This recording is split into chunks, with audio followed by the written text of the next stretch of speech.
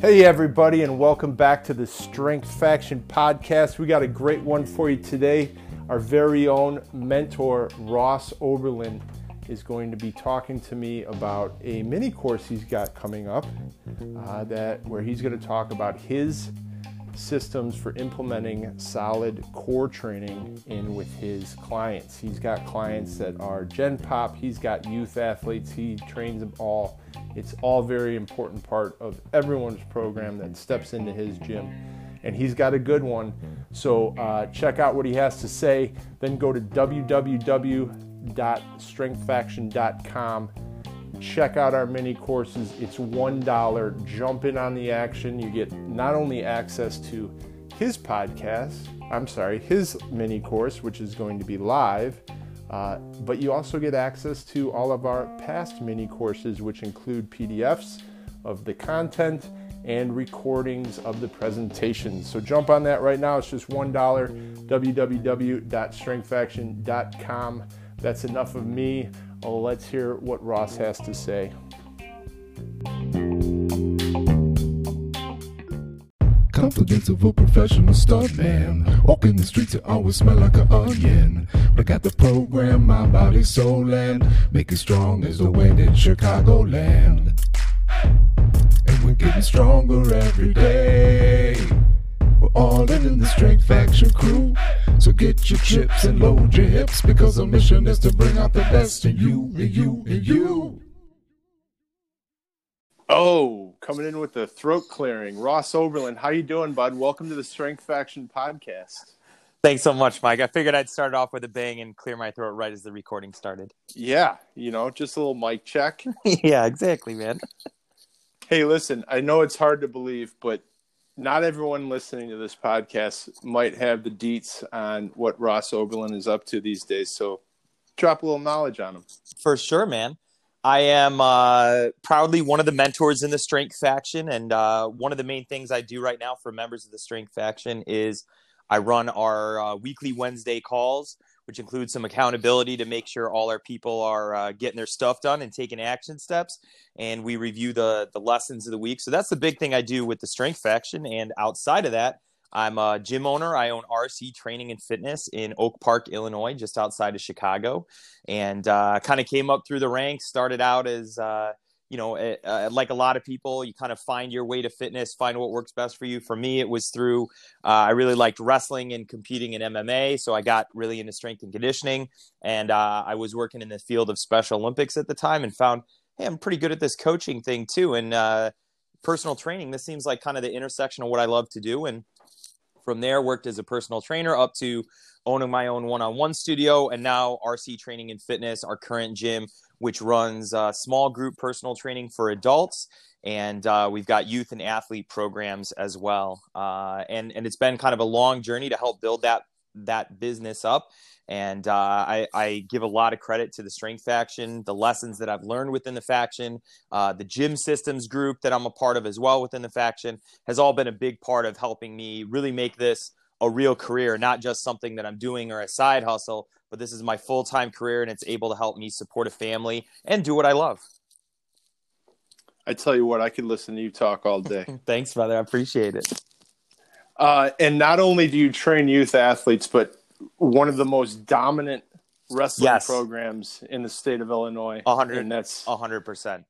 Yeah, OPRF, Oak Park River Forest Wrestling. I tell you what, I wrestled in Illinois, and OPRF was never a good time. No, it is.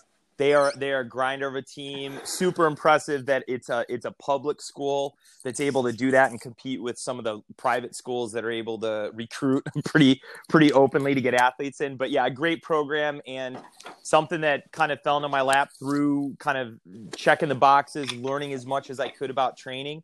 And because I had really invested in learning a lot about kind of every facet of training and strength and conditioning, when that opportunity fell into my lap, the kind of coupling of my background in wrestling and my knowledge of strength and conditioning was a natural fit for being able to do that. And again, a sort of dynamic thing that adds some more variety to what I do, which again makes my job, my career, whatever you'd call it, really exciting because I get to do a lot of different things in this field, and I really, really enjoy that variety.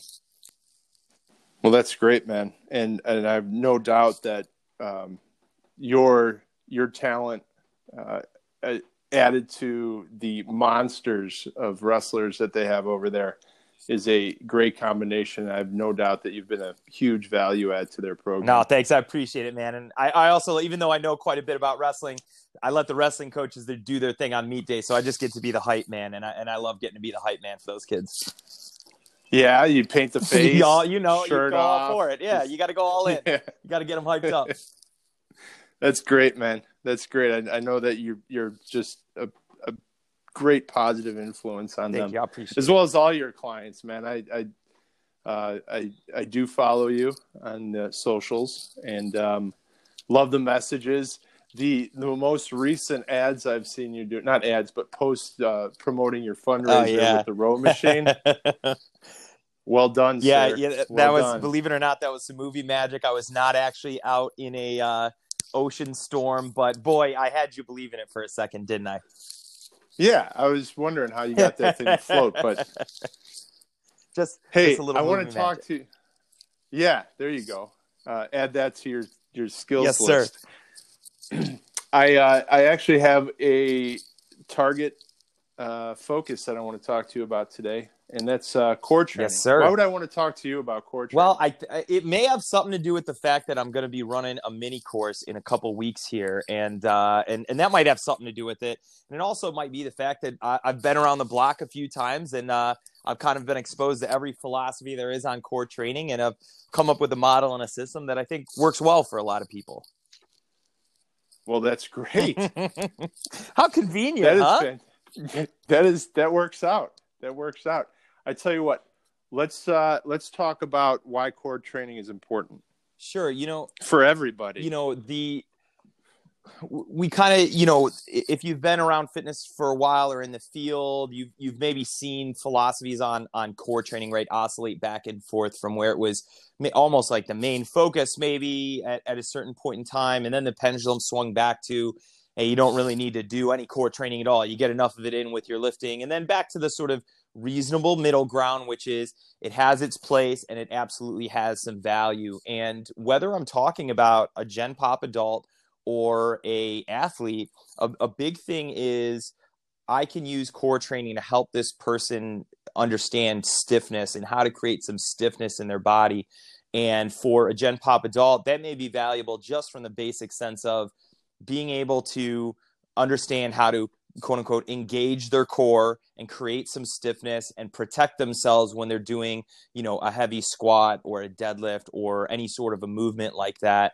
And if we kind of take that down the spectrum of more of what an athlete might need to do, now that stiffness is going to relate more to kind of having the ability to transfer power and energy. And so if we look at, let's say, a baseball player throwing a baseball, they're going to take a big step with their legs. Their hips are going to turn over. Well, what's the next step in that link is their core. And if that's not able to create stiffness, it's not going to transfer that hard turn over the hips into the upper body where the arm's going to throw the ball. And if that athlete has a weak core, they're going to be really fighting against themselves to produce power naturally and effortlessly. So whether I'm just a Gen Pop person looking to exercise and be fit, it's fun and it feels good, but also it's going to help me understand how to keep my body in an efficient, safe position when I'm doing more advanced exercises. And for athletes, regardless of sport, core training and having a strong core is going to help with transferring energy, lower body to upper body to lower body, and vice versa.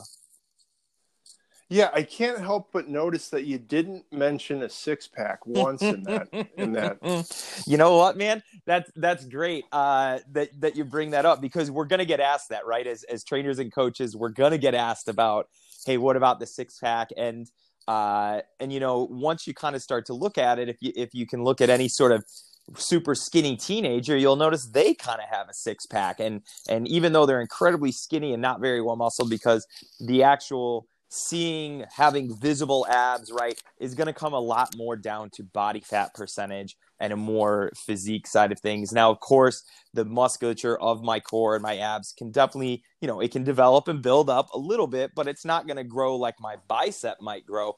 And so absolutely, if I'm looking to actually have my abs showing or have them be visible, I'm taking much more of an approach that's going to be based in nutrition and sort of fat loss and decreasing my body fat percentage. And that's going to be much more viable for filling the goal if I just want to be able to, like you said, see my 6-pack abs. Yeah, that's a great point. I love it. Well explained by a true professional. So let's go back to, you mentioned a process. Yes. Right. And with your clients, I know you, you're both handsome and laser focused on getting people to move better. Right. So from that angle, through that lens, tell us a little bit about your process in how you implement core training to achieve that goal of better movement, more competency. For sure.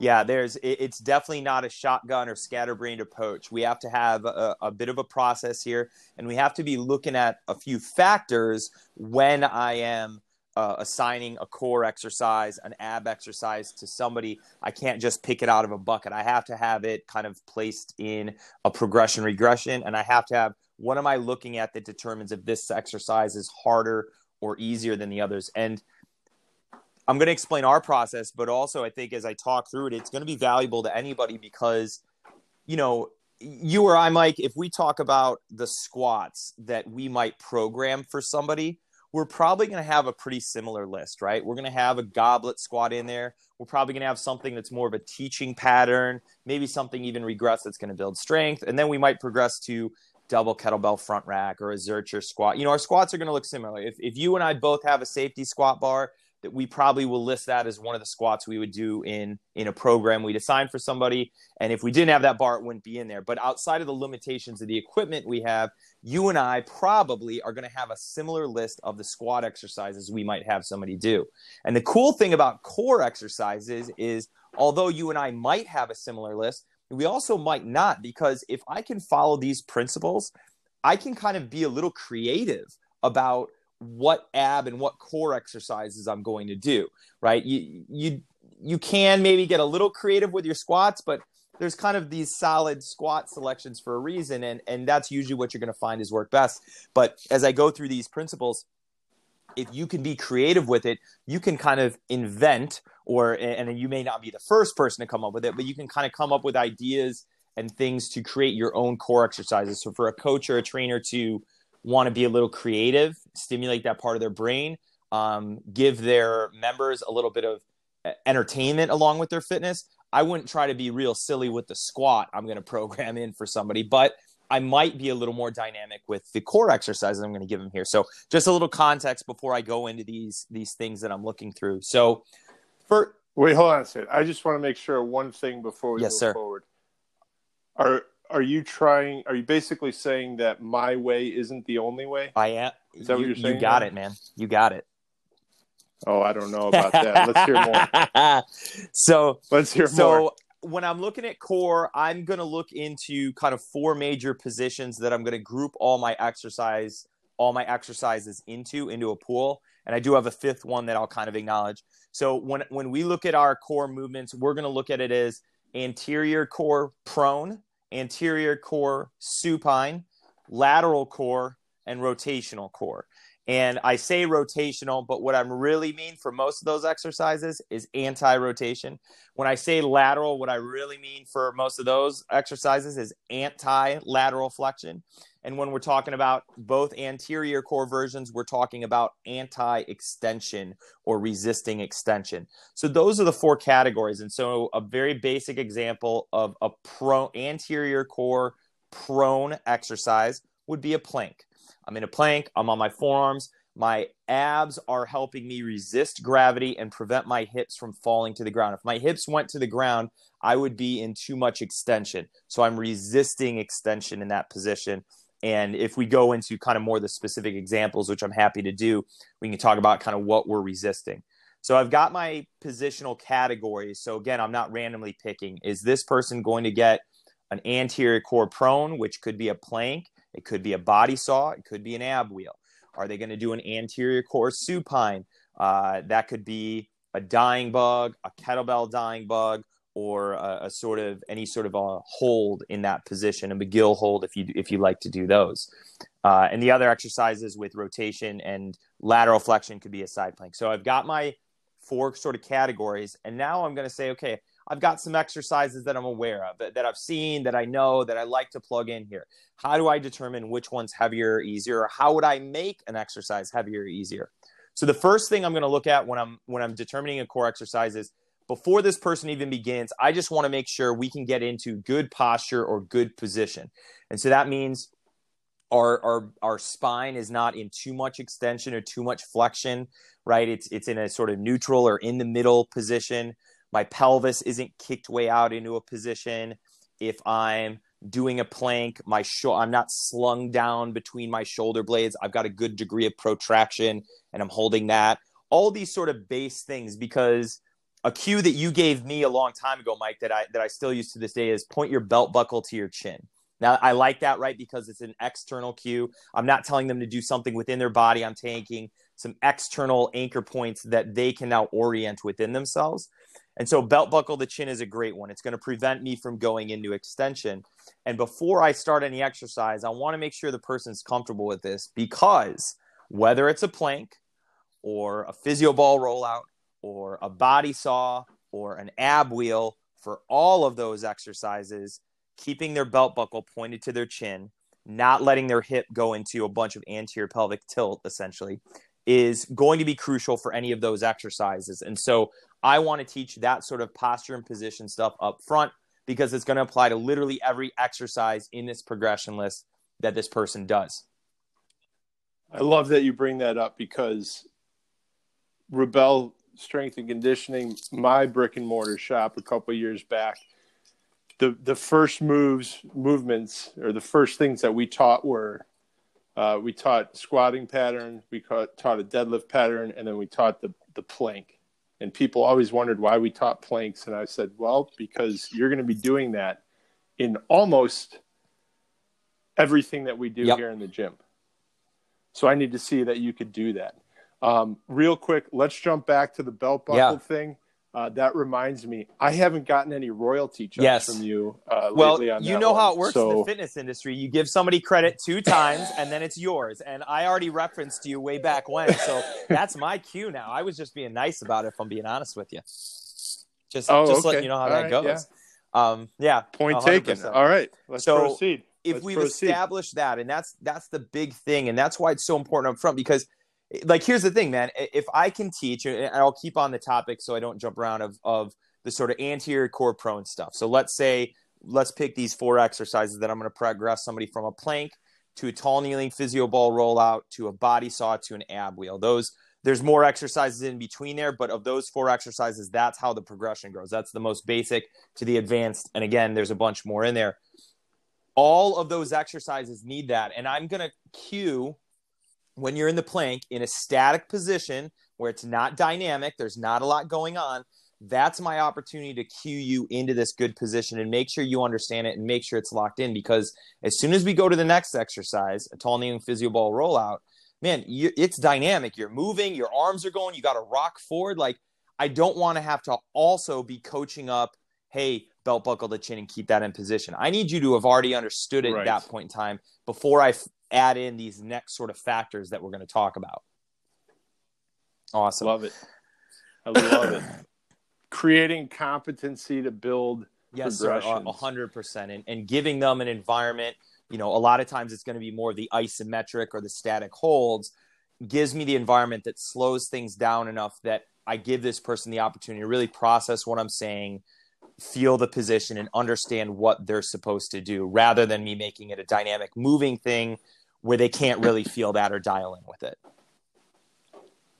Yeah. So I would assume that this has not always been your process, right? So tell me how you got from, man, I just saw this unbelievably difficult movement on Instagram, I'm going to do it with all my clients tonight on the floor, to this process, this thorough, reasonable, well thought out process. What was your thought process in well, maybe not creating it, but following somebody else's lead? And what made you make the jump from not having a process to having a process? And building out that system. And, outside of the stuff you and I referenced before with stiffness and sort of like transfer of energy, core training also is like, it's kind of fun. Like a lot of people enjoy it and like to have fun with it. And so you want to give them some different challenges. They like to participate. They like feeling their abs work. And there's that enjoyable piece. So, anybody on listening to this can be forgiven for getting bit by the fancy Instagram bug and seeing some exercise and hours later asking your client or your member to do something you've seen there. We all kind of done that. Hey, yeah. And you know what? I put value to it because I feel like it's a necessary part of learning to be a coach, right? You gotta go through the bullshit and you gotta kind of make the same mistakes that everyone else is making. Maybe not. Maybe you talk to someone early on in your career, but it's very common. I think it's a great way to learn and never be ashamed of where you're coming from. 100%. For sure. That was definitely part of the process. And I had to have a couple, sort of awkward sessions where I'd give somebody a movement I just saw that, I was able to execute okay because I experimented, but I lived this. So I maybe have a little more skill set than the average bear coming into the gym. And now somebody's in there and I give them this exercise and I realize, man, I needed to establish A, B, and C before asking them to do this exercise. And now I'm trying to throw a whole bunch of cues at them. And while the spirit and the intent was good that I wanted to give this person some variety, some engagement, something new and challenging, because I didn't have a good set of principles or systems, I just threw something that they hadn't done before on there. And all of a sudden, surprise, surprise, it was a little too advanced for them. And well, it was challenging. They definitely didn't feel their abs because it was just too much going on. And so, I sat there and I sat back and I thought, okay, that's not working, but I want to be able to progress and challenge my members. So maybe I need to build out a true progression regression table of these different exercises. And that exercise, there's probably a way I can build that person to doing that advanced exercise, but it's definitely not jumping from where they are now to building there. I need to kind of create a list of progressions for this movement or this position. And then I kind of have a clear path of, okay, this next exercise is only a little more challenging. It's going to be new, dynamic, fun, and engaging, but it's going to be doable for this person. And once they build competency with that, I can keep progressing them. And down the road, as I've built them up, then I can have them do that advanced move. But I got a bunch of mileage out of my progression regression sheet. I didn't have to do a whole bunch of exhausting coaching because I was kind of picking the right exercises. And so when that exercise finally comes in down the line, the person feels awesome. They execute it with good competency and they have the appropriate sort of prerequisites to get them there. Yeah. And you know what? The client feels awesome, but how satisfying and how competent do you feel as a coach when you experience that? Because I tell you what, some of the worst experiences I had in the first year as a trainer were having something ready for the client and then putting them in a position to perform that exercise, and they just can't do it. And then I didn't have that go-to. I'm sitting there, I'm sweating from my face because Bob is, just, he looks like an octopus falling out of a tree. Yeah. And I don't know where to go. I don't have something ready. But when you have that system, man, it just makes everything easier. It makes everything easier for your clients because they have a clear path, right? It's if this, then that, if this, then that. And it makes your coaching that much easier because you're ready to face anything that comes your way. I think that's it. And, on the strength faction calls we've been doing, one of the biggest things I've been emphasizing for any of the coaches or trainers that don't have it is to write out their progression regression table because it kind of helps you see, okay, that's the system. you maybe have all the answers in your head, but you're going to waste a ton of mental energy if every time you have to go into your mental Rolodex of what exercise do I think is harder or easier than that. And if you take the time to truly actually write it out and have your list written out, now you kind of save the quality doesn't diminish at all, but you're saving all this sort of decision and mental fatigue, and you can focus on the things you need to focus on, which is actually coaching in the moment rather than, oh crap, I need to make a quick decision and alteration here. Yeah. And I tell you what, I had a recent experience. I had a herniated disc in my back, was in a ton of pain, didn't know what it was at first, went to a doctor eventually because I'm stubborn and a meathead. Went to a doctor because I literally couldn't walk. And he had, I had that client experience of he had that route, that path to find the answer. So I knew, because he was okay, he tried some things. Nope, not that. Okay, let's try this. Boom, that. Oh, yeah, I see what it is. So it immediately built trust between me, the client in pain, desperate for an answer, desperate to get help, much like our clients often are driven to personal training because they're desperate for help. They've tried things. They haven't gotten the right answers. They're frustrated with what's going on. So if you have that quick, without thought answer and process to find the right thing for them at the right time, it just builds a way better 100%. Relationship. Right? And when I've done my due diligence to be able to pull those answers quickly, you want to know what, man? By being able to have the answers for the stuff I should have the answers for, frankly, it frees me up to say I don't know in a different situation if I don't have an answer, right?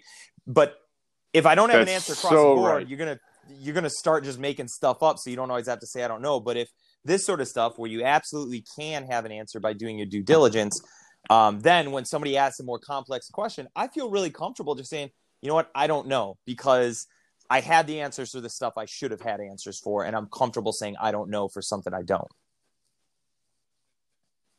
That's fantastic. I dig that, man. Point. And you were talking a little bit before about, having a clear path, having a clear system for deciding what's going to be harder or easier. And, to that end, when I'm making decisions about what am I viewing as a harder or easier core exercise, there's definitely a subjective component there of just, does it feel harder or easier? But that's not the only thing I'm using there. And when I'm looking through those exercises, when I'm making those decisions, two of the major things I'm looking at are physics and time under tension. And when I say physics, I'm talking as a dude who just couldn't, I did terrible in physics in high school. So you don't have to have a super high understanding of this, but physics from the extent of, if I'm looking at a core exercise, am I increasing or decreasing the distance between 2 points of support, right? And so very, very simply, the further apart those 2 points of support are, the harder the exercise is. And so that's usually going to be either a fixed thing where I'm just going to slowly be changing the position, or it's a dynamic thing where I'm actively lengthening and shortening that range of motion.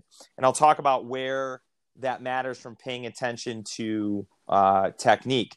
So if I have somebody doing a body saw, so body saw for us is we're on turf in our space. We have turf. So I'm in a plank on my forearms, and I have my feet on a slider, and my chin is going to be hovering above my fist. And I'm going to push myself back so that I slide until my hands are about my forward, and then pull forward. Now, I understand. All while maintaining that proper positioning. When I do the mini course in 2 weeks, I'm going to have Connor, our intern. He's going to be there demoing these exercises. So I know that I won't go too in detail because I know it doesn't always come through podcasts. But if you're on that mini course, I'm going to be actively demoing and pointing out like, hey, this is exactly what I'm talking about. So for this example, for those who understand the body saw, either by that they know the exercise or that explanation, one of the things I'm going to be really watching, in addition to, hey, what I already cued this person about holding their hips in a good position, being in protraction with the shoulders, is I'm going to be watching their feet, because their level of sort of ankle dorsiflexion, where their toes pointed, needs to stay fixed. Because if they're sliding backwards, that's going to lengthen or increase the lever length, and then they've got to pull themselves forwards. And if I kind of let my toes drag behind me when I do that, I'm not kind of actually increasing and decreasing the lever length, right? So I need to be aware of what could go wrong here. What sort of thing do I see is happening wrong? And like you referenced before, that's just a matter of getting the reps and being like, that didn't go that well. What did that person do wrong that I need to fix? And so part of it's definitely getting the reps. But in that example, I'm going to be watching that specific thing. Or if somebody's doing an ab rollout or an ab wheel, I'm going to make sure that their hips stay forward through the movement, because if they fold back and sit their butt back, again, they're manipulating physics in a way to make it easier on themselves. And I need to make sure that I'm bringing attention to the thing that maintains these principles of physics and increasing the distance between their 2 points of support. That's going to make their abs work harder, which is what I want at the end of the day. So that's what I'm looking through from a physics perspective. And once I've established that and kind of progressed, okay, this exercise only moderately manipulates physics to increase the lever length to make this a harder exercise. This thing, it manipulates it a lot. So this is a progression. This is going to be viewed as a harder exercise, right? And I can look through my list of exercises and view the sort of distance I'm moving to determine, is this harder or easier? And then with the exercise or within the exercise, time under tension is the other thing that I'm going to be looking at that's going to make an exercise harder. From the very simple of a 30-second plank is easier than a 60-second plank because of time under tension. The position is exactly the same. Nothing changes except the time I have to do it. That's a very basic example. But I could do an exercise, for example, a plank with a one-arm row. That's one of our harder ones. So I'm down in a plank.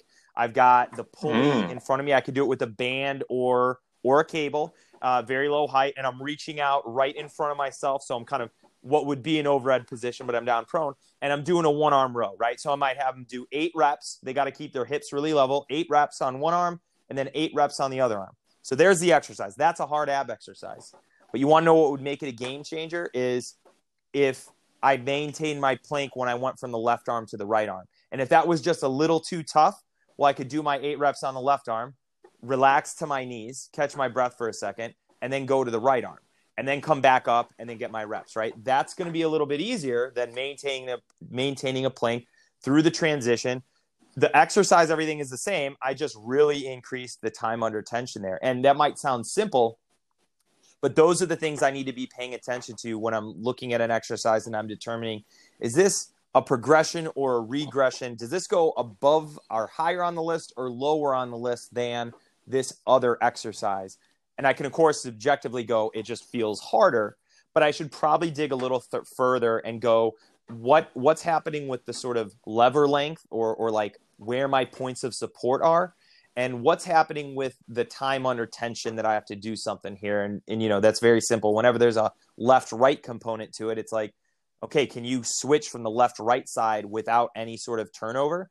Boom, you got an increase in time under tension. So it's not like they're these really hard to figure out things. Some of it is very low-hanging fruit.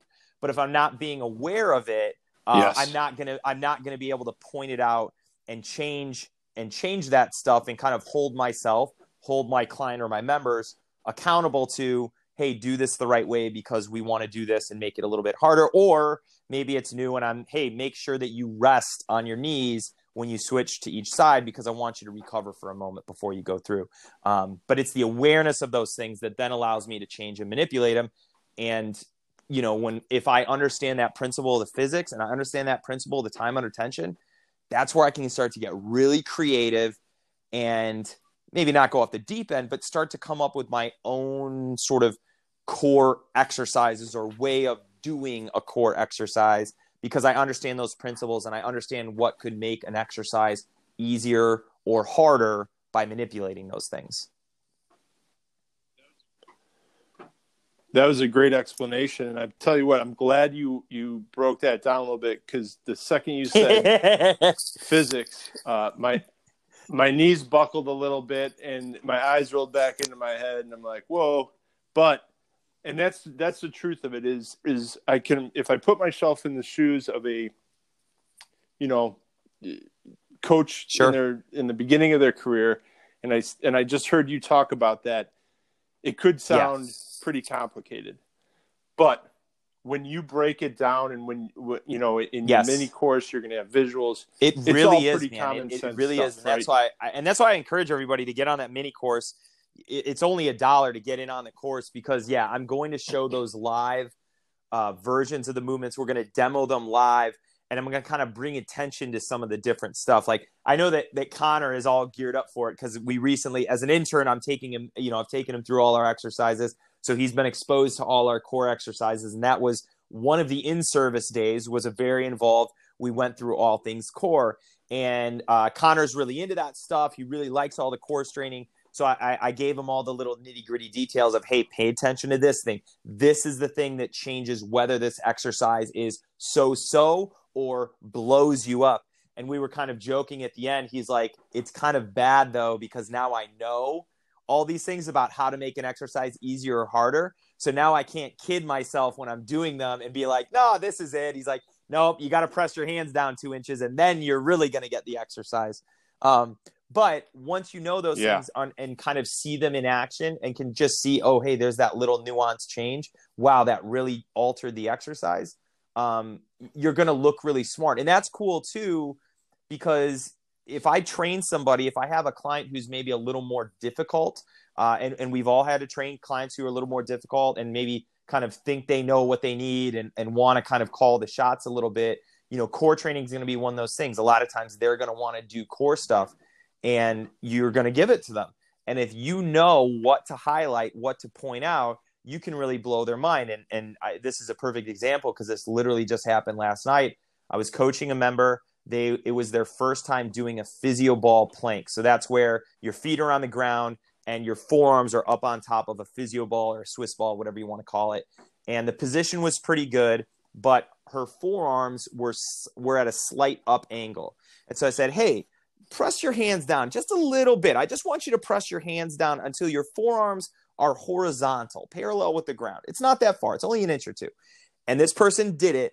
And I'm not kidding you, like collapsed to their knees because of how much that just put all the tension right into their abs. Right. And we're just talking about a little tweak, but they then adjust and we're like, wow, that is no joke. And they kind of adjusted and got back up and they were prepared for it and they were able to do it. And they were kind of going, wow, that was a totally different exercise. Go ahead. I tell you what, let's go back to the plank being one of the first things that I would work with clients day one. Some of the biggest buy-in moments I've had with clients were while teaching the plank and showing them what a true plank and how it's done correctly and what that experience should be. I've had people, go to the floor, come back up and be like, I have been working out for X amount of years. I've never felt anything like that. Have I been doing it wrong all this time? That's where I usually say yes, and then but you're not a bad person, right? On the cheek or something. Kidding. Don't do that. But yeah, it's if you could teach the simple movements in a way that shows them exactly how they're supposed to be done, like pressing your forearms down, like getting the tension in a body plank, you're immediately going to get buy-in and kind of increase your clients' buy-in with what you're doing and your competency 100%. level as a coach. And there's a gap from kind of understanding how the session should go to how do I actually coach this? How do I instruct this to make this person get it right? I'm sure, if anybody who's trained enough people, you've probably had that member is like, oh yeah, I can do a plank for 15 minutes. And it's like, well, you can, right. You're right. Like you can do something push-ups for 15 minutes. And, we won't go down the rabbit hole of like, they're probably jamming their lumbar spine together to hold it together for that long. But you can inherently know, okay, that means this person isn't really doing a plank correctly. And you in your head can know what a good plank should be and feel like, but there's still that bridge to get there's still that gap to bridge of how do I instruct it? How do I get them into position? How do I make it so that they have to feel their abs? And do I know how to coach that, cue that up, get them into position? Because it's one thing to know, hey, that person's saying they can do a 15-minute plank. They need to understand what a real plank is. It's another thing to be able to succinctly and clearly instruct them in a position and cue them up and give them that come to Jesus moment where they go, oh my God, I've been doing it wrong the whole time. That felt like a totally different exercise. Yeah, and then you add the system on top of that. Not only do you have that one wow moment, but then you have a path to competency to higher and higher levels. Yes, sir. Of right. challenge And it for can your, be of your infinite because, clients. like we said, core stuff, if you understand those principles of position and posture, manipulating physics, and time under tension, you can get creative. And I when I was thinking about it, I was like, oh, it's the 3 Ps, like position, posture, that's one, physics, and then time under tension. So I'm going to copyright those. Wait, I said did you position, say posture, physics? you got it. That's a and then keyword? And then Oh. put time under tension because I don't know what to do with that one. Yeah, put time under tension. Those are the 3 Ps of core training. Cool. Gotcha. I love it, man. And I tell you what, I'm pumped up for this now because you just reminded me of all these things that I've discovered in the years I've been training that's what makes me excited about doing yes. it. That has kept me engaged, and I feel like has kept me going. In an industry where what's the industry like average for it's a quick turnaround and quick burnout. Yeah, my man. I'm going on 20 years, and it's like I get the goosebumps when you talk about those light bulbs going off, and then just the feeling. I remember the feeling that I had as a coach, right? Not only because I just helped my client out tremendously, but just having these systems in place and having this thought process and how I'm going to attack a very important goal of gaining core competency. Just makes you feel electric, and it just 100%. You just want to do it all the time. Yeah, you feel good once you're rolling with how to coach it and how to cue it up. It's awesome, and right to that point, once you're confident with that system, it frees you up to be a little more relaxed, a little more engaged of a coach, because you're not quickly scrolling through your mental Rolodex trying to come up with an answer. You've got a system, you just execute that system, and you get to focus on being in the moment and helping people kick ass and crush their goals. Yeah, or even worse, just head nodding and smiling while right. Bob is as you're quick trying to be L5 like, I don't really know what to say, so I'm just going to stand here and stare. Yeah. Yeah, you're doing a great job. Great job. Well, that's great. Me man. too. I'm pumped about this. Sir. Can we wrap up with 3 questions? All right. The first 2 don't matter that much. First question. Yes. Connor's your intern, correct? Can we expect that Connor's going to be in costume? Might as well. I mean, that's kind of part of the deal with being an intern, right? I would recommend something like WWE inspired so that we get a full view of his positioning and his posture. Science. I don't know. Okay. Yeah, 100%. I just wrote a note down. Do what you will. I just have my opinion on what would be right. Number 2, Rocky IV soundtrack, best ever. There's one right answer. Go ahead. Yeah, I'm gonna say no. Your hesitation automatically puts you at the fault there. Yeah. Well, what would you go with? If we really go down from a top to bottom, I am a little partial to the Top Gun soundtrack, but that may be because I'm on a Kenny Loggins kick right now. I don't like his hits, but some of his deeper cuts, not too bad. So that's it. Yeah. Well, your heart certainly isn't on fire. I'll tell you that much. I gotta give you the honest answer. No, don't apologize to me. Don't apologize to me. Yeah, I'm good. I know what's good now, right? Apologize to yourself. Yeah, that's terrible. I'm sorry. I'm sorry, Ross. Question 3.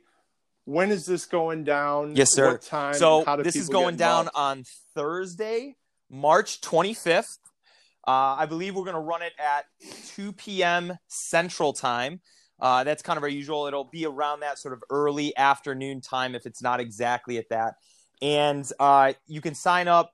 You can go to Strength Faction and go to the website, and you can find the mini course there. And we have an online Facebook group where everything's posted. So once you sign up for the mini courses, it's $1 for a full month of access. You not only will be able to get on this call, get on this course with me, ask questions live, and follow up. You're going to get access to all of our previous courses, which includes the videos, any documents that go with it, any PDFs of slides that were presented or anything. So you can squeeze a whole bunch of value out of just spending $1 here. Yeah, that's pretty insane. Best deal in fitness, if I do say so myself. Pretty insane.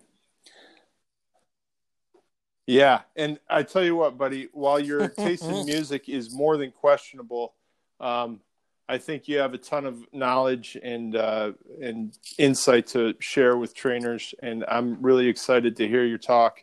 And I'm very appreciative of having the opportunity to work with you in the strength really faction. Appreciate it, and I am, like you said, I'm more than excited to kind of share this system and help people take what they already know, just refine it a little bit, and then put it into a system that makes doing their job easier. That's really what we want to accomplish on that call. My man. Tell you what, I'm sold. I'm going to be there. I love it, man. I thank you. Awesome. Thanks so much, Mike. I look forward to seeing you soon, bud. Bye.